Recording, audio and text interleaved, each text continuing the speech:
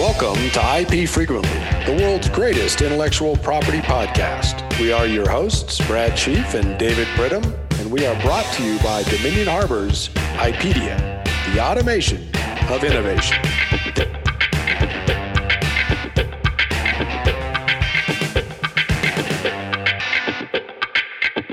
Hello, and welcome to another episode of IP Frequently. IP Frequently, the number one IP podcast in the galaxy. I'm here this week, David Pridham, with my colleague, one L. Bradley Sheaf, who's just recently over the COVID. Brad, how are you? I'm well, buddy. I'm well. I had a cold, like everybody else who has COVID, and now I'm fine. So, out of quarantine, off the books. No more hordes of public health lunatics circling the house. I think we're fine. All right. Well, that's good. So you can go back out into public and show your face. Indeed. Well, yeah, I mean, you can't really show your face in public anymore. You got to wear a mask. But to the extent that portions of your face are showable in public, I'm back in that category. Yes. Well, I'll tell you what. Since you're back in the land of the living, you made it through. I want to play an oldie but a goodie from the 1980s by Mr. Barry Manilow. Oh, geez. I made it through the rain. I made it through the rain. I kept my world protected. I made it through the rain. I kept my point of view. I made it through. What a great ballad. And it certainly sums up your current situation now, doesn't it? Well, probably. I mean, I got to tell you, I am not a Barry Manilow fan, but my wife, on the other hand, will be thrilled. She loves Barry Manilow, always has.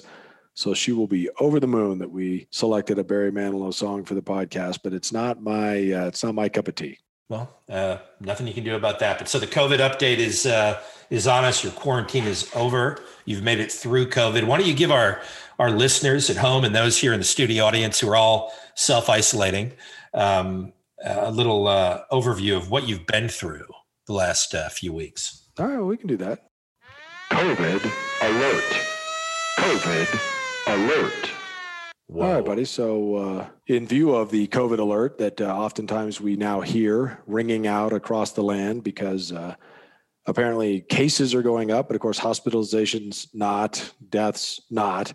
I just, at some point in time, I missed the memo, and I'm going to go back and look. I'm going to check my email. I'm going to check my messages. I'm going to have our producer go through our various and sundry social media accounts because somewhere along the line, I missed the point where we decided no one could get sick, right? Because that's where we are, right? We are shutting down the economy again. I know here in the state in which I live, we're going back to the quote unquote safer at home. Close it down.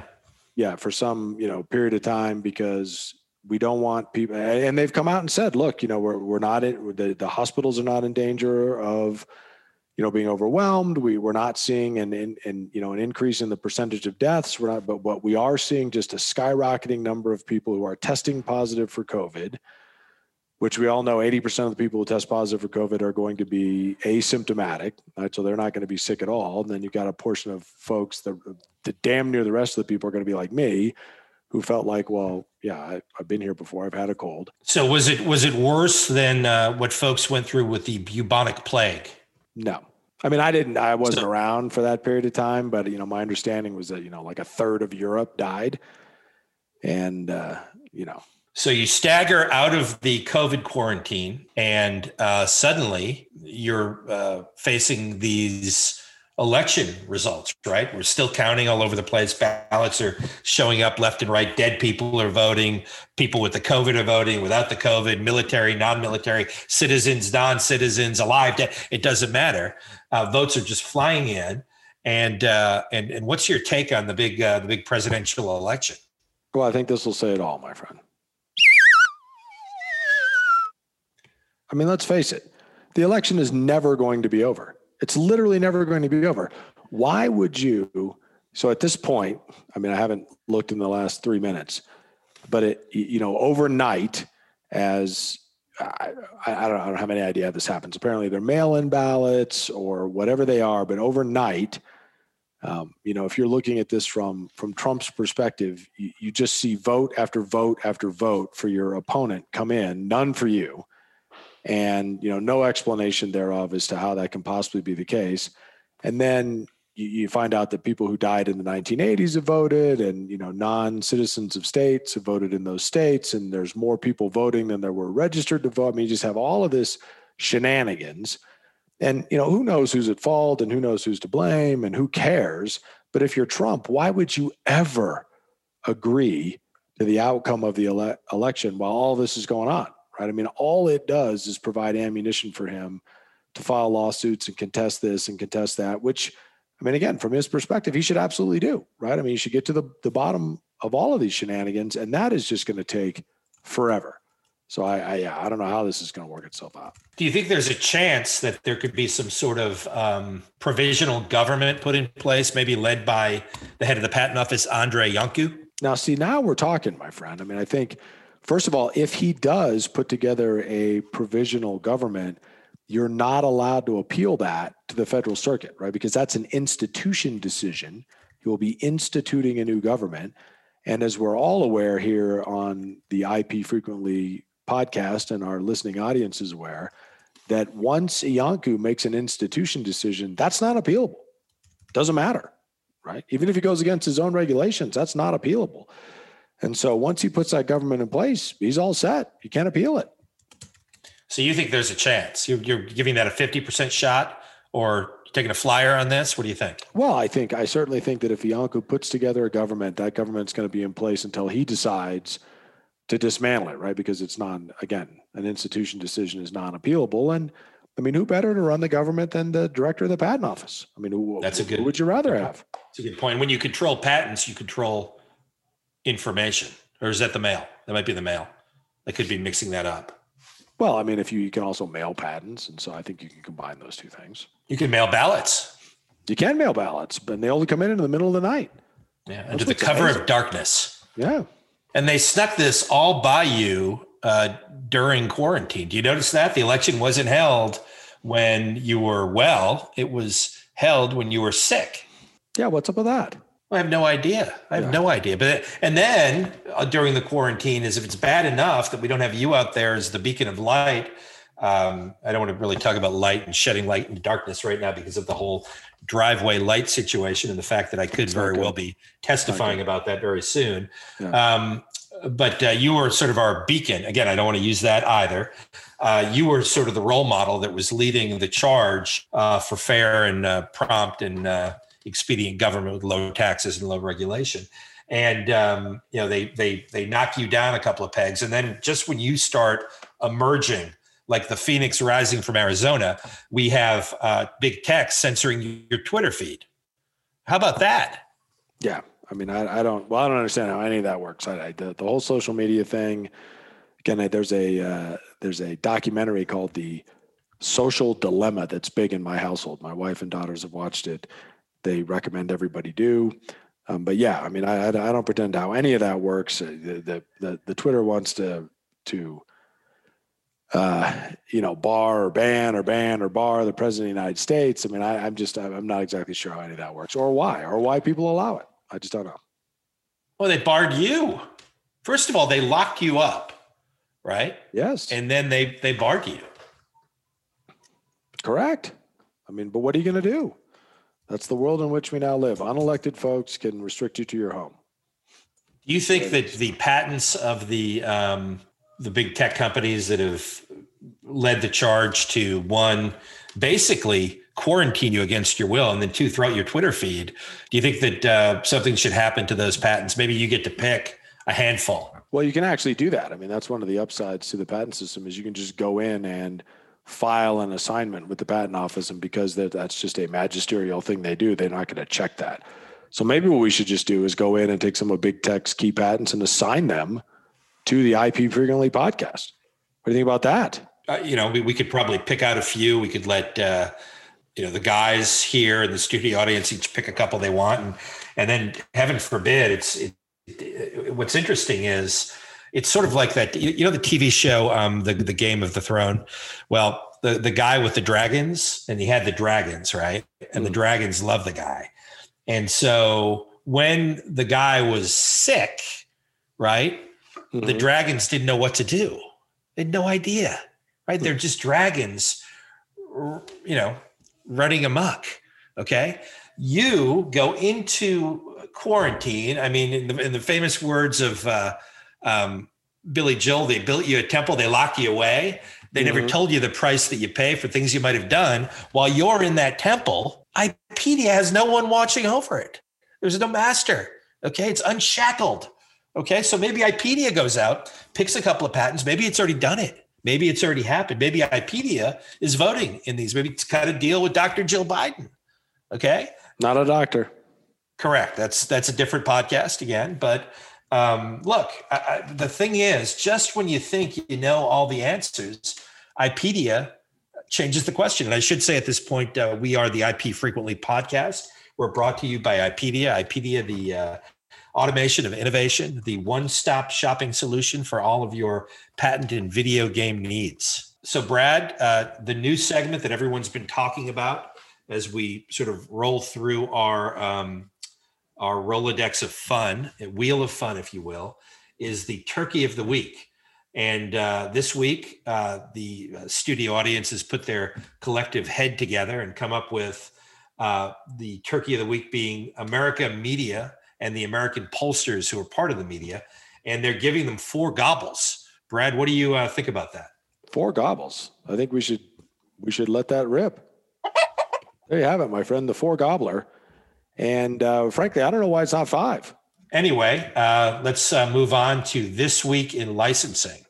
This Week in Licensing is that point in the show where we try to open the proverbial kimono and allow those of you in our studio audience and at home to ask questions of Brad as he tries to impart some of his wisdom on you from his 72 years of licensing patents. He literally went right off the deck of a destroyer where he was a pugilist at heart, and then started licensing patents. He actually licensed a couple to Tojo at the end of the Great One, but that's neither here nor there.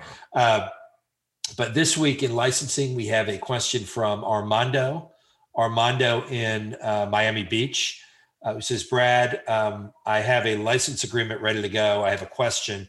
Should I number the paragraphs? So Armando in Miami Beach wants to know if he should number the paragraphs of his ready-to-go license agreement. Brad, what say you? I think I would number the paragraphs, but the key, Armando, is not to use any consistent numbering system, because what then happens is people become convinced that paragraph 6 is going to follow paragraph 5 and paragraph 7 is going to follow paragraph 6. And that just leads people into sort of kind of droning their way through your license agreement and potentially missing some of the fantastic licensing aspects that you have put into that agreement. And I'm sure it's taking you time and it's taking you effort. And no one likes to have their time and effort ignored. So what I like to do is I will number my paragraphs, but I will use different numbering systems. So for instance, paragraph 1, I may choose to do, just use like English numbers. So I might just use a 1 for the first paragraph. And then what I'm going to do following that is I'm going to go right to, probably just some different numbering system. Like maybe I'll go to Chinese for paragraph 2. R. So that's 2 in Chinese for those of you scoring at home, right? And then you get to paragraph 3, and I'd use a letter for that, right? So if you're 3, that's probably, depending on what alphabet you want to use, you're probably going to go with C for that, right? And then you get to paragraph 4, that's almost certainly where you want to go Japanese. Young. And so you label that one number 4. And then after that, all bets are off. You could go Hindi for 5. Bunch. You could go Hebrew for 6. Shesh. And so on. You get to German, you do that for number 7. Sieben. And then you get back to English and on from there. So yes, I would use the numbers, but I would not use a consistent numbering system, because if you do, people are just going to kind of go to sleep on you. They're going to miss all of that wonderful licensing knowledge you put into the agreement. And again, nobody likes to have their work ignored. Well, there you go, Armando. There's your answer. Couldn't be clearer. Anyway, Bard or Band is next. The Stevie Award-winning segment, Bronze Stevie Award-winning segment. Again, it's up for another Bronze Stevie this year, and we're going to need all of you to vote. This week, Brad, we have the Electoral College The Electoral College, should it be barred or banned? Or should it be bolstered? I don't know. But again, this is a Bronze Stevie Award segment. Barred or banned?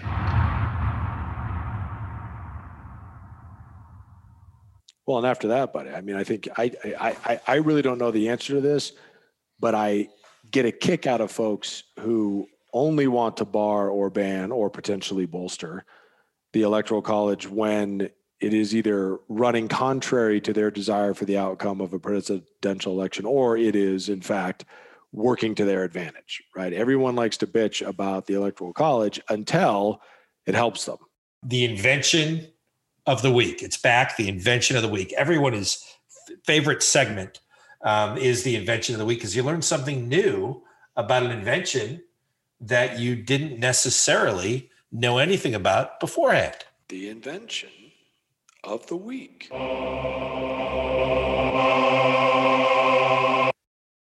Mormon Tabernacle Choir. Oh my goodness, they sound well said. Amazing. Well said.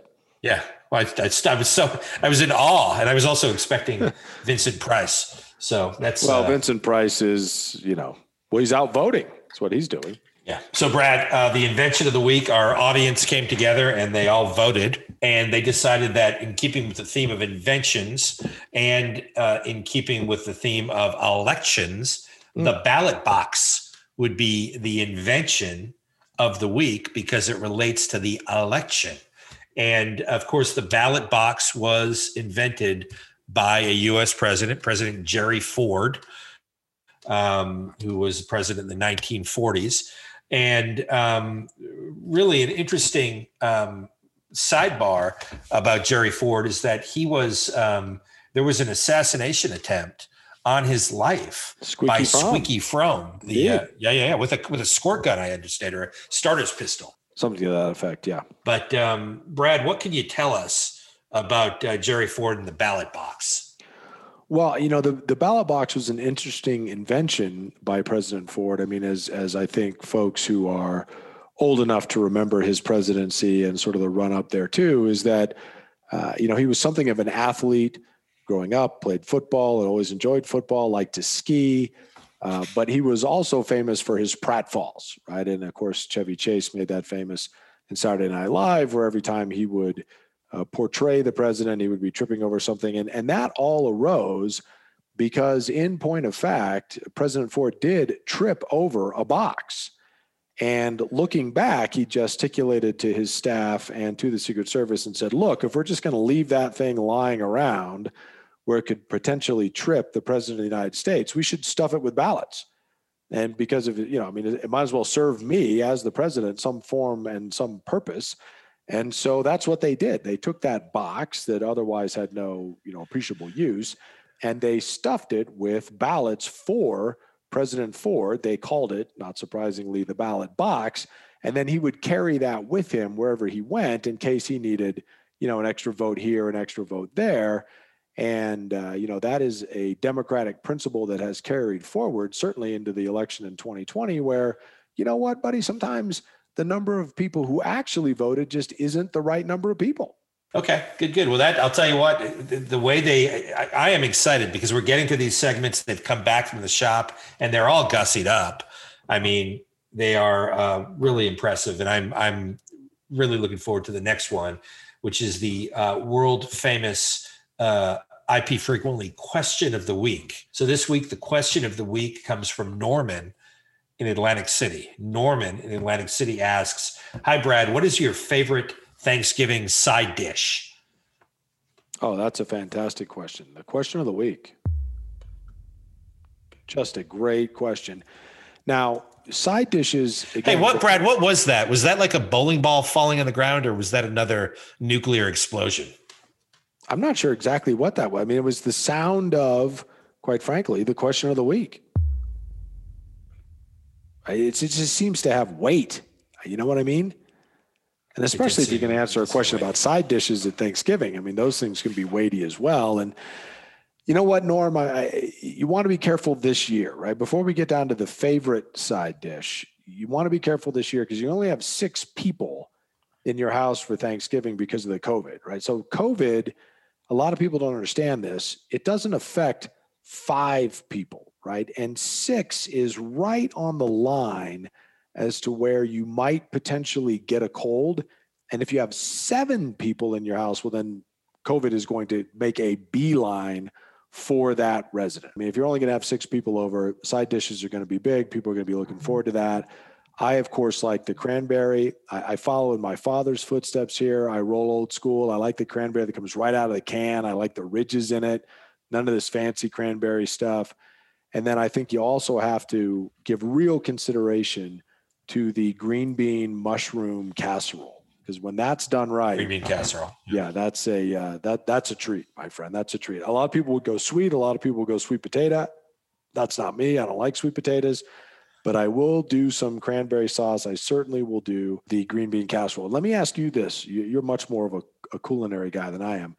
Is stuffing considered a side dish, or is that like part of the main course? It comes out of the turkey after all.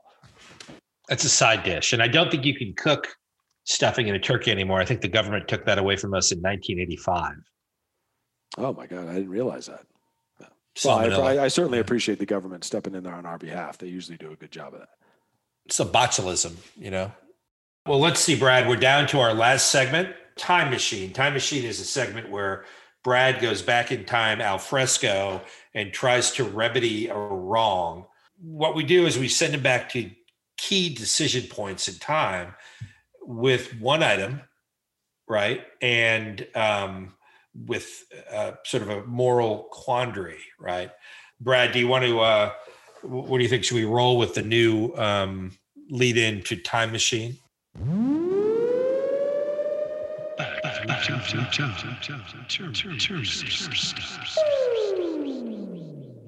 I'm ready. So back in time. This week we've got a letter from Emile in Paris, and Emile says that we should send Brad back to 1787 to the Constitutional Convention with 2 things.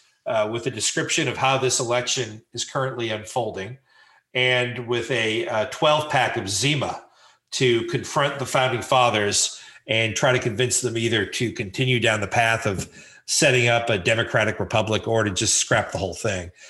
So, Brad, you're back in Philadelphia. It's a warm summer, which is probably good that you're al fresco. You've got this description of what's going on, and you've got the Zima, which I assume is ice cold because that's how you drink a Zima. How do you navigate through those waters? How do you get the message across, and what do you try to achieve? Well, I mean, look, you sit down. Everyone enjoys a Zima, especially if it's ice cold. I mean, I think we've established that. I've got a 12-pack. People were much smaller in those days than they are now. I mean, being, 5.5 feet tall was considered, lengthy. And so that Zima, you take that out, you take your classic Jefferson cup. I mean, Jefferson never traveled without a Jefferson cup, right? And so very difficult to knock over. You don't want to spill any Zima. So you have old Tom there, pull out his collection of cups, you pour the Zima around, you just gather everyone around and you say, look, fellas, all of us greatly appreciate the effort you put in there. You've literally put your lives on the line. You've put your family's lives on the line. You've got notions of freedom and free market economy and all men being created equal. And, all of those sorts of things that we all look back on and just sort of, and truly just sort of marvel at the foresight that our forefathers had to establish what is unquestionably one of the greatest nations, if not the greatest nation that mankind has ever put together. And you look them straight in the eye and you say, hey, you know what? 200 years from now, this is going to shit. I think you just got to tell them. You just got to say, look, I know you guys put everything out there on the line. I know you fought a war for it. I know you suffered. Many of you have died. Family members have died. But by the time we get to, just early in the 21st century, we have just made a complete shit show out of what you guys fought and died for. I think you just got to be honest with them, and everybody takes a sip of Zima. Well, there you go. I mean, that couldn't be clearer as well. That's a good way to put it. I think there are a lot of things you can foreshadow. It's not like you want to give James Madison the results to the 1952 series so he could go make bank. I mean, that would be crazy. Well, hopefully, Brad, by the time we all meet again, this election will be behind us and we can just sort of take a breath and move on. But I think this episode's been great. We've had some new segments that we've enjoyed. We have old ones that have come back stronger than ever. We talked about your favorite Thanksgiving side dish. And most importantly, we've given folks an insight into the world of IP. Exactly. I mean, again, everything sort of comes back to that core that you and I are never going to leave. I agree with you. I think it was a good episode. We appreciate our studio audience, being willing to at least virtually appear as we get through the safer at home one more time, again, in an effort to avoid a cold. We look forward to seeing everybody back, hopefully physically, but if not virtually next week for another episode of IP Frequently. 'Cause when I chased my fears away,